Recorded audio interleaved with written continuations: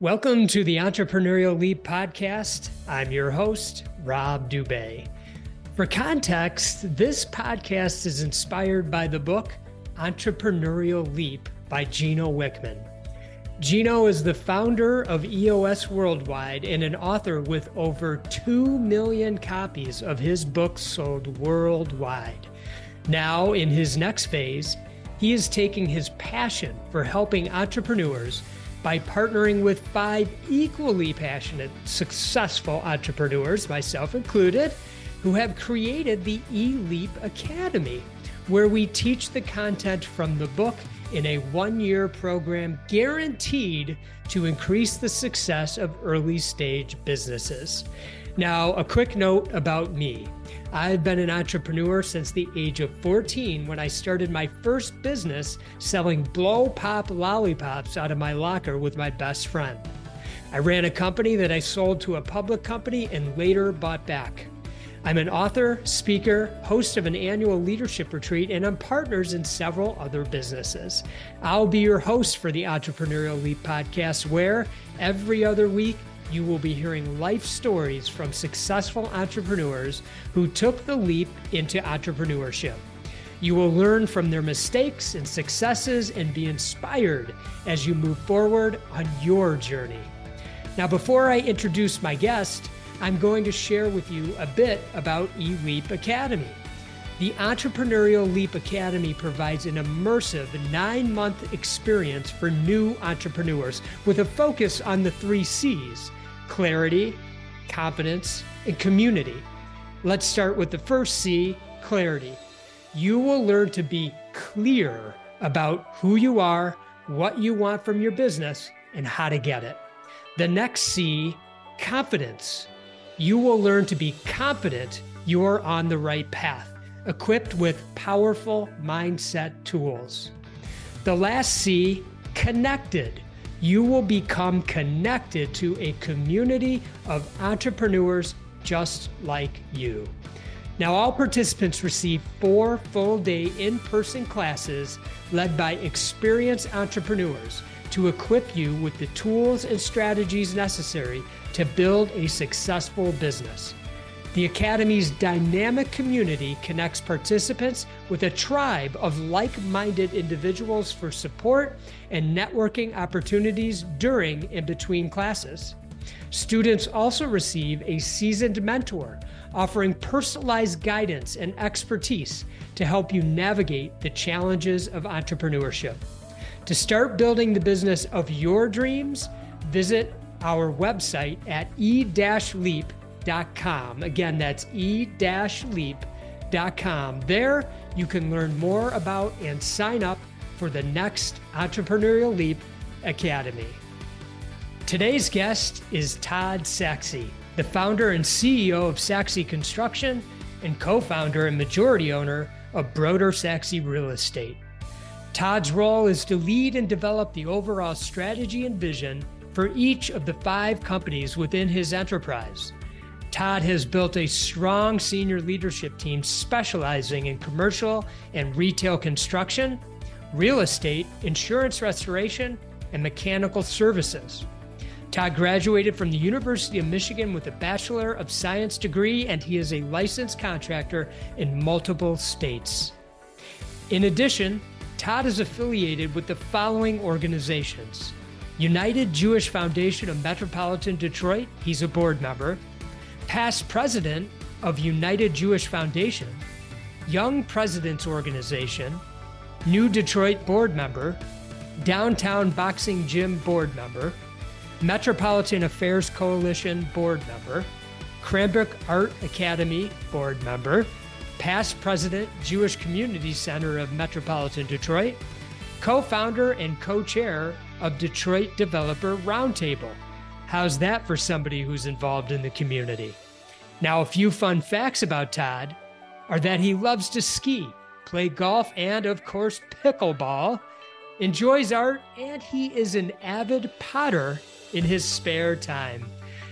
I have to tell you, Todd is such a great person and he is so down to earth. You are going to love our chat. So here we go. Please enjoy my chat with Todd Sachse. Todd, thank you so much for chatting with me today. I'm so excited to talk to you. You are the perfect guest for this podcast, I have to tell you. If it were just a podcast and not video, then maybe I have a voice for it. You have the perfect voice, but not the perfect face. I disagree. Right. I disagree. Okay. So I always like to start each podcast with a quote. And so I'm going to share this quote with you, and then I would just love to hear your feedback on what you hear. Okay. So here it goes. Failure with clay was more complete and more spectacular than with any other forms of art. You are subject to the elements. Any one of the old four, earth, air, fire, water, can betray you and melt or burst or shatter months of work into dust and ashes and spitting steam. You need to be a precise scientist. You need to know how to play with what chance will do to your lovingly constructed surfaces in the heat of the kiln. And that comes from A.S. Bryant in the book, The Children's Book. Does that evoke any thoughts for you? Well, did you pick that for me? I did. Okay, well, that was kind of interesting because you probably know I'm a potter. That's right. Okay. So you connected that dot. But that was so interesting that you're a potter. And I was thinking about your business and how that might relate in some regards. So what are your thoughts on that, though? Well, so first of all, being a potter is really I'll call it my Zen space. So when I'm in my studio, I'm checked out. I mean, the world could come to an end and I wouldn't know it because I'm just that's the only time that I'm truly just single-minded and thinking of doing one thing and my mind does not wander. So let's just kind of set that aside. Yeah. But, I just love, I say with ceramics, what's unique about it and what I love about it is there's kind of three phases to it. There's the craft, there's the art, and there's the science. And they're all very different, in order to be a great ceramicist, you have to be great in all three. It's like in order to be a great golfer, you got to be able to drive, hit your irons, putt, chip. You have to have it all great. I am not great at any of them. I'm good at some and I'm fair at others. But that's okay because it's fun and you can create and make mistakes and, you put something in the kiln that comes out, looks like crap and you throw it away. You throw something on the wheel and it doesn't work and you smush it and throw it in the bucket and you recycle the clay and you do it again. So, it's part of the whole creative and building process, which I love between the science, the craft and the art all together. And in some ways, do you see any sort of correlation to the business that you're in by chance? Well, I mean, it accidentally, yes. It kind of goes back to when I was a kid. When all I wanted for birthday parties and stuff like that was Lego or pieces of wood. My father used to say that it was the easiest thing in the world for him to get me presents because he would literally go to the local lumber yard.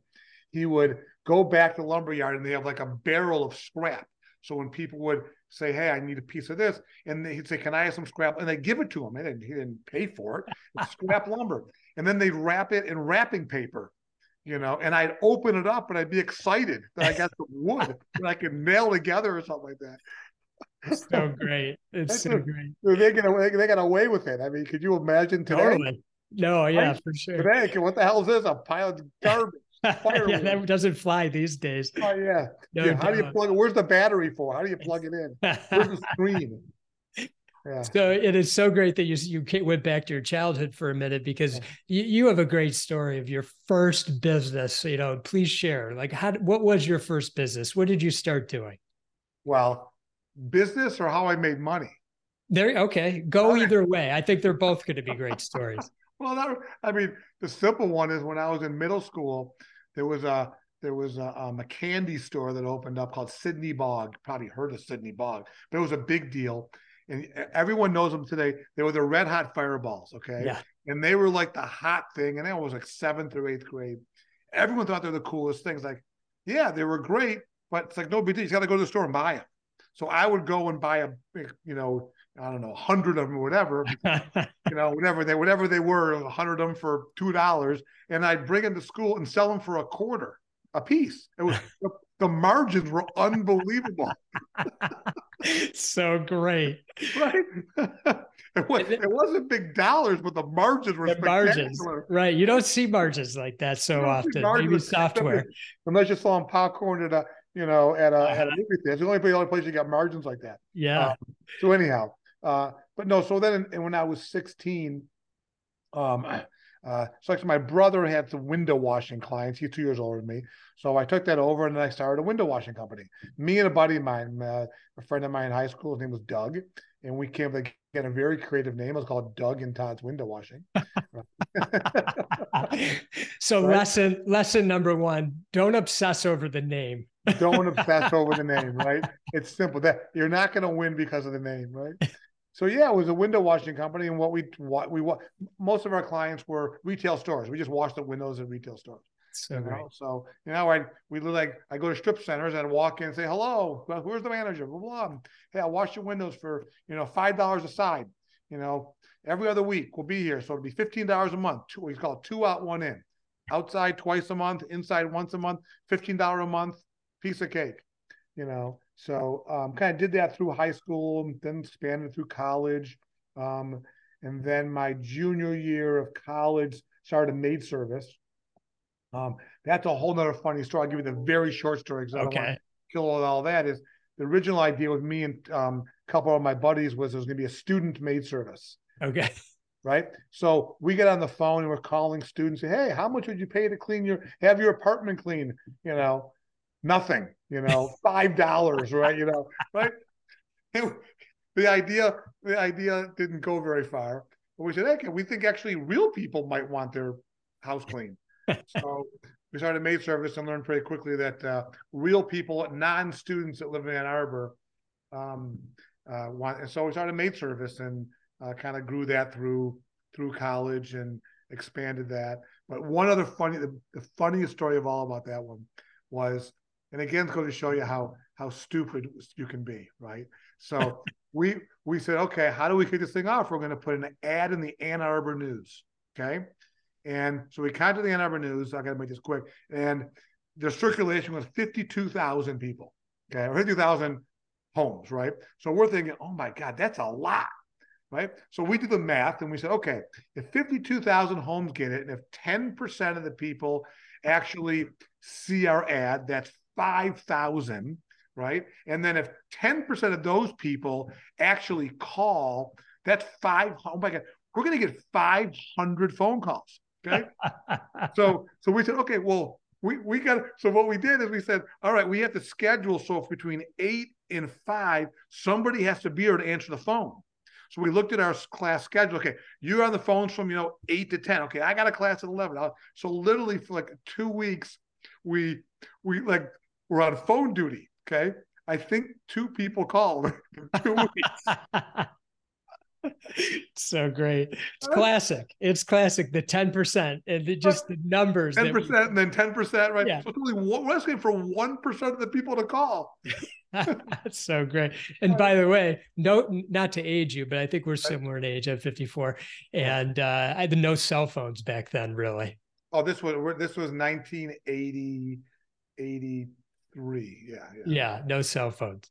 So now you did mention one thing though that I always like to ask, because we talk about, should we go to college, should we not go to college? So talk about your college experience. Did you feel like, and you went to University of Michigan, was that a good experience? If you look back, are you glad you went? Do you feel like I didn't need it really? I could have just jumped right into business. So well, first of all, I had a phenomenal experience. I was actually pre-med. So I went all the way through pre-med, took the MCATs, got into medical school, and decided I want to go, which is another story. But again, we can't get too many stories here. But stories are good. You know what I tell people is that if you have the ability, the resources, and the commitment to go to college and get a 4-year degree, what you learn the most is how to learn. So I'm going to say it again. You learn how you learn, because in any business that you're in, I don't care, you're an entrepreneur or otherwise, you have to be a lifelong learner because things are constantly changing. And if you're not a lifelong learner and you haven't learned how to learn, So one of the greatest skills that I think I learned in college in my 4 years is how do I learn? So when new things come up, whether it be technology or whatever it may be, I know how I learn. I've learned the skill of learning.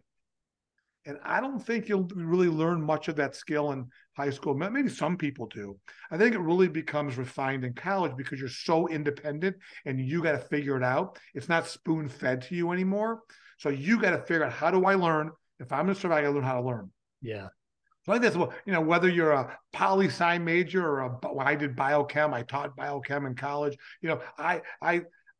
That's the skill that I learned is in the fact that I learned RNA synthesis and the Krebs cycle. Is that helping me in business today? Of course not. Right.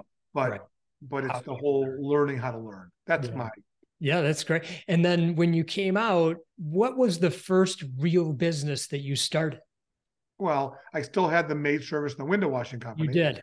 Yeah. So that's kind of what it was. Is I graduated and I said, okay, am I going to medical school or am I going to wash windows and clean toilets? I mean, that really was the decision. Yeah. I chose to wash windows and clean toilets instead of going to med school. And then how did that business evolve? I had the window washing business was kind of southeastern Michigan because it was routes. The maid service at that time was only in Ann Arbor. So right when I graduated, I expanded the maid service to Farmington Hills, which is a suburb of Detroit. Yeah. And so I had an office in Ann Arbor, an office in Farmington Hills, and we had the window washing company in Ann Arbor and in Farmington Hills. So I kind of had two offices. Actually, the one in Ann Arbor was in my house. Okay, in college it was out of our apartment, and then when I graduated, we had a house. It was in the house, and then eventually got an office. The Farmington Hills was an office that I had rented. So so it was basically that. I mean, when I graduated, I had, there was probably I think maybe a half a dozen like housekeepers that worked for us, and I think I had 4 window washers, and I was washing windows too. So I was doing a lot of the window washing myself, and I was cleaning a lot of houses when Stacy didn't show up. I was trust me, I cleaned more toilets and more kitchen floors than most people. That's right. That's called working hard, really hard, which is one of our must-dos. Yes. Yeah. Right. And then, so did that business evolve into the business that you're in now, or did you get out of that business and start the business? Tell the story around that. So I just kind of get the dates. I graduated college in '85, and so I had those businesses. I started buying student rental properties in Ann Arbor, houses and student rental properties. And I was the maintenance guy and I was the leasing person. And, and when the doorknob fell off, I'd go there with my Jeep and I'd fix it. And I'd hang out with the students because I was 23 and they were 21s or 20. Now I'd have a beer and fix their doorknob. Right. So that was going on. So I had that. I had the maid service, the window washing company. And then 4 years later, so 1989, so when I was 26, had an opportunity to buy some land in Ann Arbor with some other guys and build a 100-unit apartment complex. And I had absolutely know what I was doing, no clue. But, when you're 26 years old and I just say yes, I sure, okay, yeah, we'll do it, right? I'll figure it out. So I was the only one in Ann Arbor, and so I hired the architect, and I kind of became the local on-site guy. Ended up hiring a superintendent to run the construction project, and I basically became his assistant superintendent. Okay, I was his bitch on the job site. Okay, for 14 months. So I had that going. I had the office in Farmington Hills. I had the office in Ann Arbor. The window washing. I had all going on. Working 120 hours a week, 7 days a week. 6 a.m. till midnight every single day. But loving it. I mean, I loved being on the job site. I mean, I had so much fun. I mean, it was really, I get a lot of stories. So that project was done in 91, beginning in 91. And I just said, I love this. So I sold my cleaning company. So I sold the Ann Arbor window washing and maid service operation to one guy. I sold the Farmington Hills window washing to a different guy. So two different people bought each one of those. And I said, I'm going to start a construction company. And here's where I got creative again. The name, Sachse Construction. You went to the last name this time. This time it wasn't Todd's. I figured I had to get a little more sophisticated. Todd's Construction just wasn't going to cut that it. Was a little bit right. Right? And I rented a 10-foot by 10-foot office in somebody else's office, put an ad in the yellow pages. Your listeners probably don't know what that is. Most probably don't. Right. And started calling everybody I knew that says, hey, let me try to build you something. Amazing. And, as any entrepreneur is going along in this journey, you already mentioned some great stories, but I always like to ask, what was the nightmare story? And I'm sure there's more than one, but does one pop into your mind, the story of the nightmare? So it's funny you say that. When I look back at them, there's so little, but in the moment, it was such a big deal. Mm-hmm. Okay, I know that sounds crazy, but I'm going to give you. I'll just tell you one that comes. Literally, it was probably 9 months, maybe a year into the construction company. Okay, and it was me in the office, and I had a bookkeeper person. Her name was Roberta, I forgot. Okay, and that was it. Okay, and I'm running around again, working like crazy, and she quit. Okay. And I freaked out. I literally oh my God, I don't have time to bid the jobs, run the jobs, pay the bills. I mean, I remember, it's funny you say that. I remember that and going, oh my God. And I remember talking to a friend of mine at that time, and his name was Danny. And I was telling him, and he looked at me, he goes, Todd, and by the way, he's a doctor. He said, Todd, you will survive it and be better off for it. Okay. I'll never forget that. Right. He just said that. All these years later, you remember this. I remember that. Great. Right. Yeah. And by the way, of course he was right. That's right. Okay. So let's go to the other. Hundreds of other ones too, but I'm sure. Yeah. And many are going to come out as we keep talking, but what was the dream for you? What was the story of the dream? What was one thing where you were like, wow, this is unbelievable? So, I mean, to be perfectly frank, when I started the construction company, mm-hmm. my goal was if I could make $1,000 a week, I'd be the happiest person in the world. I love it. That was it. Like the thought of being able to have literally 52 weeks a year mm-hmm. to make $1,000 a week, mm-hmm. that I've made it. That's amazing. That was my financial goal. Right. Mm-hmm. If I had a financial goal, but I just was figuring it out as I was going along. And you're a humble person, I know, but just for the listeners, your company is huge now. I mean, how many team members do you have at Sachse? Well, there's 5 companies now. And we call it the enterprise of companies. There's 5 companies, and there's about 350 team members across the 5 companies. So think about that.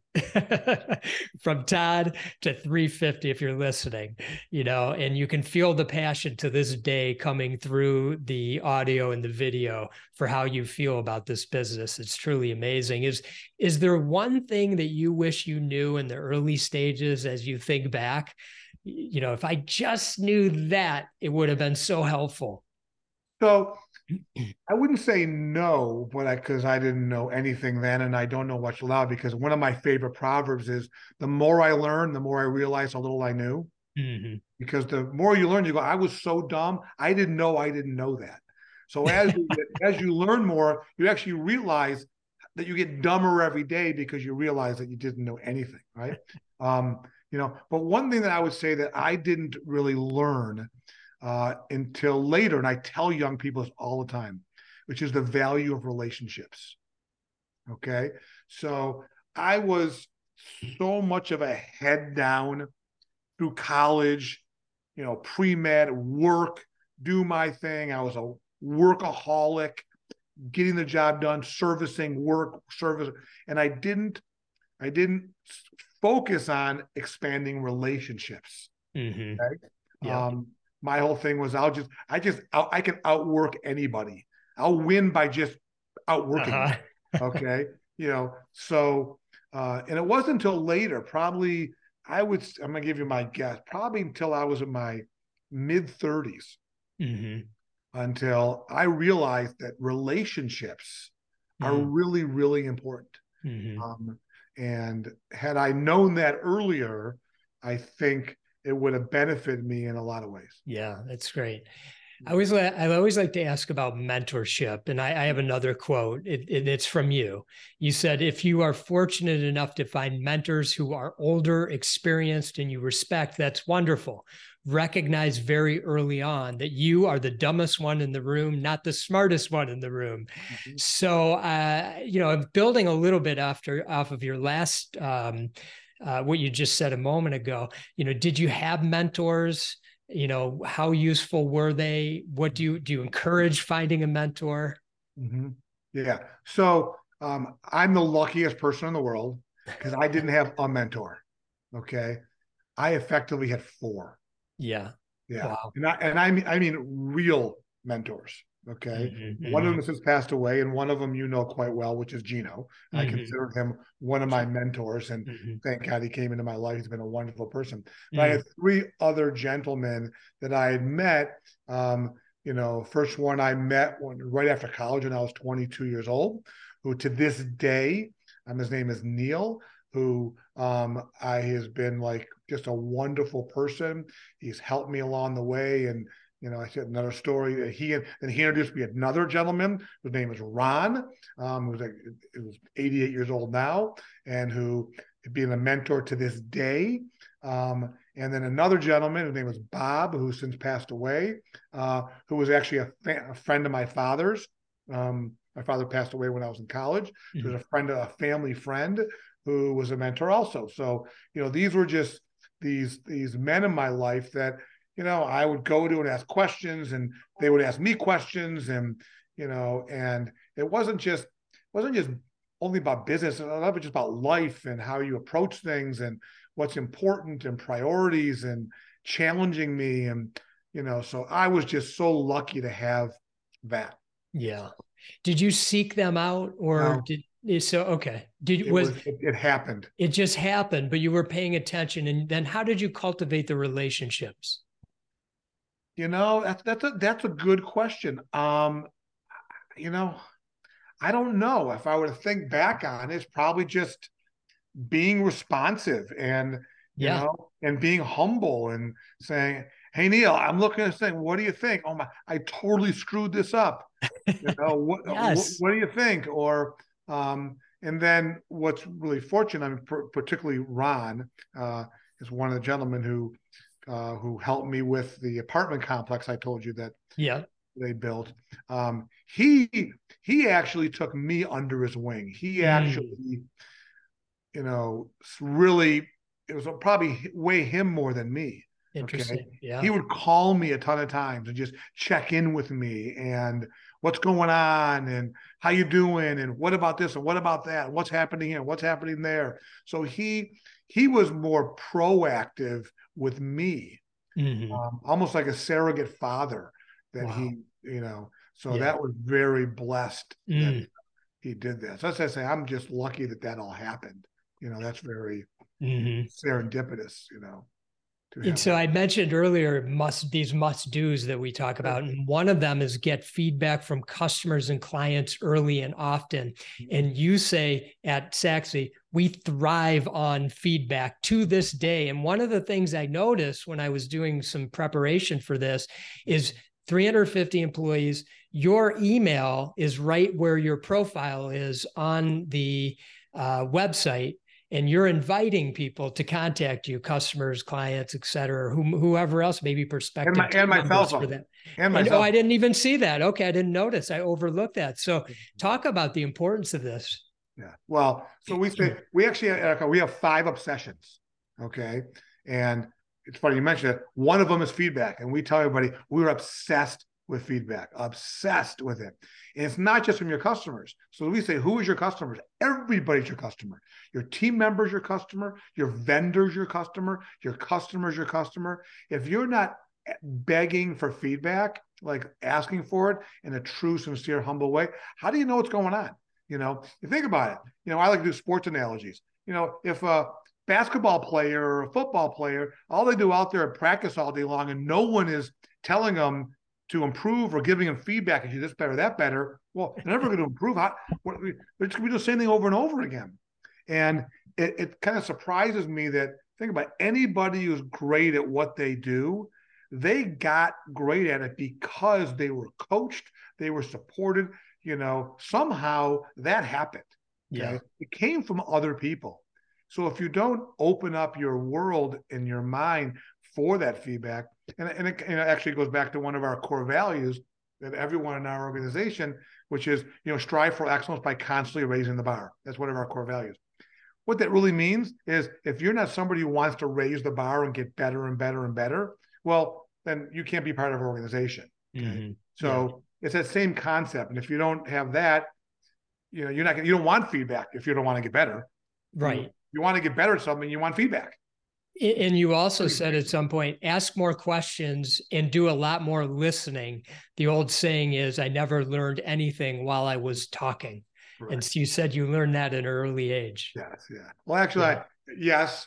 And I love that because I tell people that all the time. But the other thing I say, there's one word in the English language is the most important word, which is the word why. Right? You have to have curiosity. Yeah. So if somebody tells you something, do it this way. Why? And then they say, because of this, and you say, why? And then just keep asking why, because that's how you learn and grow. If you just ask why. I really learned that from Neil, one of my mentors. Every time I would ask him a question, he would never answer it. He would turn it into a question back to me. That's good. Okay. That's a good mentor. It used to drive me crazy. Sure. I'd say, Neil, just tell me what you think. Right? And he would never, to this day, right? He would ask me, It's great.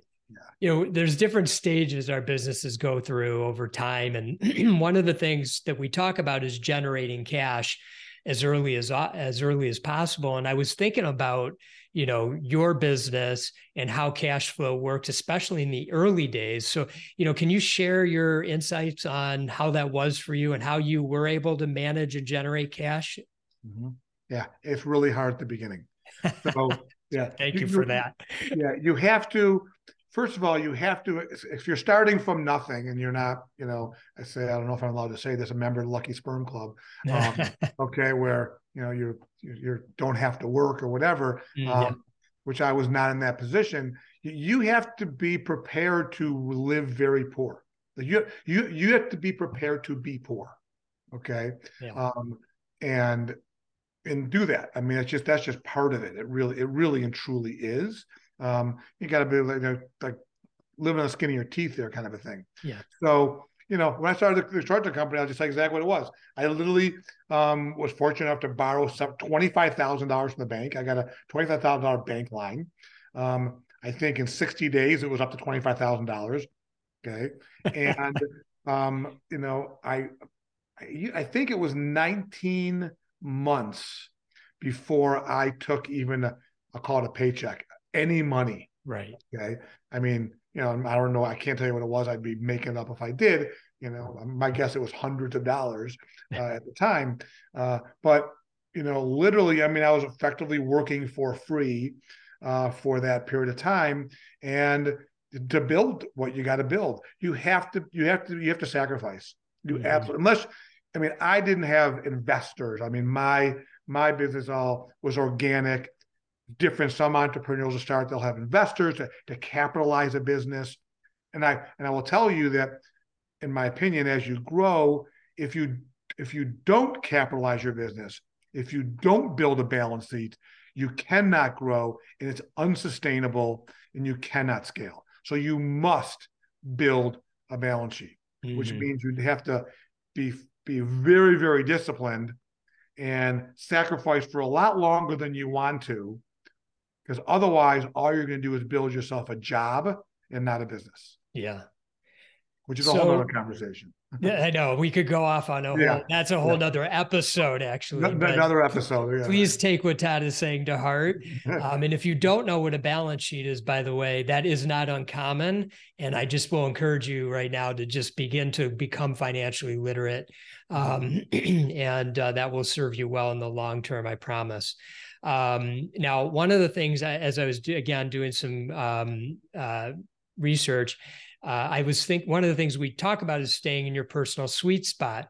And I noticed that I think it was back in 93, according to what I have on my notes, you ventured out to California and did a job out in Universal City, and even went out and did a hotel about 9 or 10 years after that.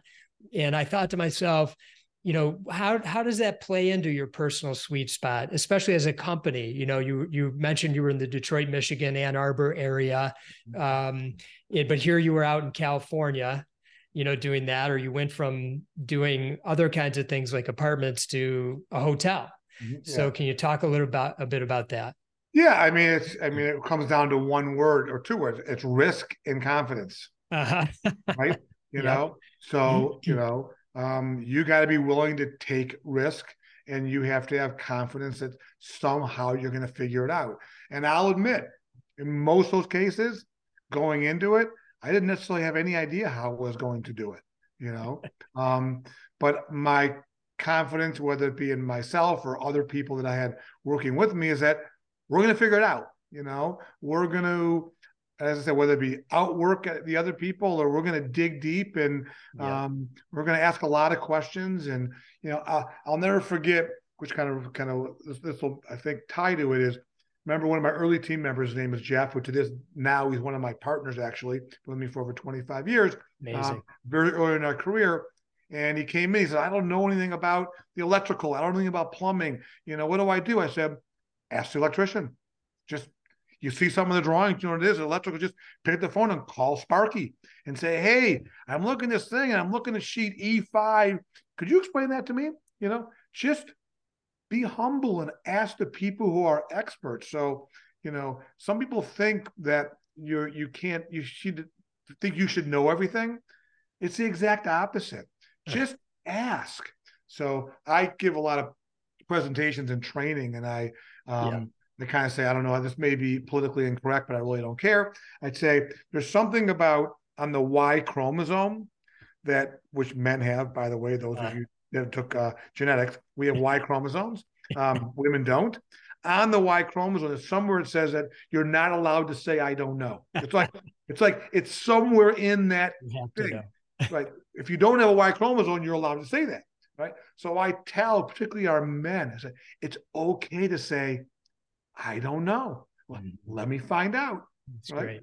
Right. So just having that, just do your homework, ask other questions, and dig deep, and that's what it comes down to. And I wanted to end with this because your culture you have an award-winning culture, and your core values are so clear. And this is another one of the key components that we talk about. And so when did you incorporate core values, and how have they played out for you all? Right. So first of all, one thing, as you probably know quite well in the whole EOS program and stuff like that, is we did not decide what our core values were. We discovered our core values. Okay. Yes. I use the analogy that, Einstein did not, design the theory of relativity. He discovered it. Okay. We discovered our core values, what they already are. He said to find out what they were. And that was in 2003 through a process we did with Gino Wickman, who kind of introduced to the concept. And it was a whole day session we went through, as I'm sure you and hopefully some of your listeners are aware of. And to this day, we established those in 2003, our 4 core values, and not one word has changed in 20 years. It is exactly the same. We've never, in every quarter, we review it and we ask ourselves, do we hire and fire? Do we live this and breathe this every day? And is our team member breathing it every single day? And the answer's got to be yes. So it's biblical. And so at what stage would you see an entrepreneur, a kind of an earlier stage business? When's a good time to discover your core values? That's a great question. I don't think I know the answer, but I'll tell you what I think the answer might be, is that you have to have enough critical mass of people, right? It doesn't have to be 50 people. Maybe it's 10, maybe it's 5, maybe it's 20, and that you can have enough to see kind of what are you attracting? What is your world? And if it feels right. And can you say, all right, these 5 people that are here at this company really exemplify who we are, not what we do. Not, I always say it's nothing to do with the what. What you do, you might be, whatever, consultants for building bridges, okay? That's what you do. It's irrelevant what you do. It's the who. So these 5 people really exemplify who we are. I relate to them as the principal or founder or whatever you want to call it. And I can be friends with these people because we just kind of think the same and we have the same core. Now you can say, I have something here. Now let me discover what they are and put words to it. But you can't sit alone and say, oh, I want them to be A, B, C, and D, because they're not going to be real. That's so great. Thank you for that, Todd. And thank you for taking the time to chat with me today. I know how busy you are, so it just means the world to me. Well, I love what you guys are doing, and what you and your partners have done have helped me for decades. And so I love to be able to share and give back, and also hopefully other people that you are touching can leverage what you guys have created and do great things for great people all over the place. Thanks, Todd. Yeah. And to all the amazing entrepreneurs listening today, as always, I greatly appreciate you spending time with us, and I wish you all much love and gratitude.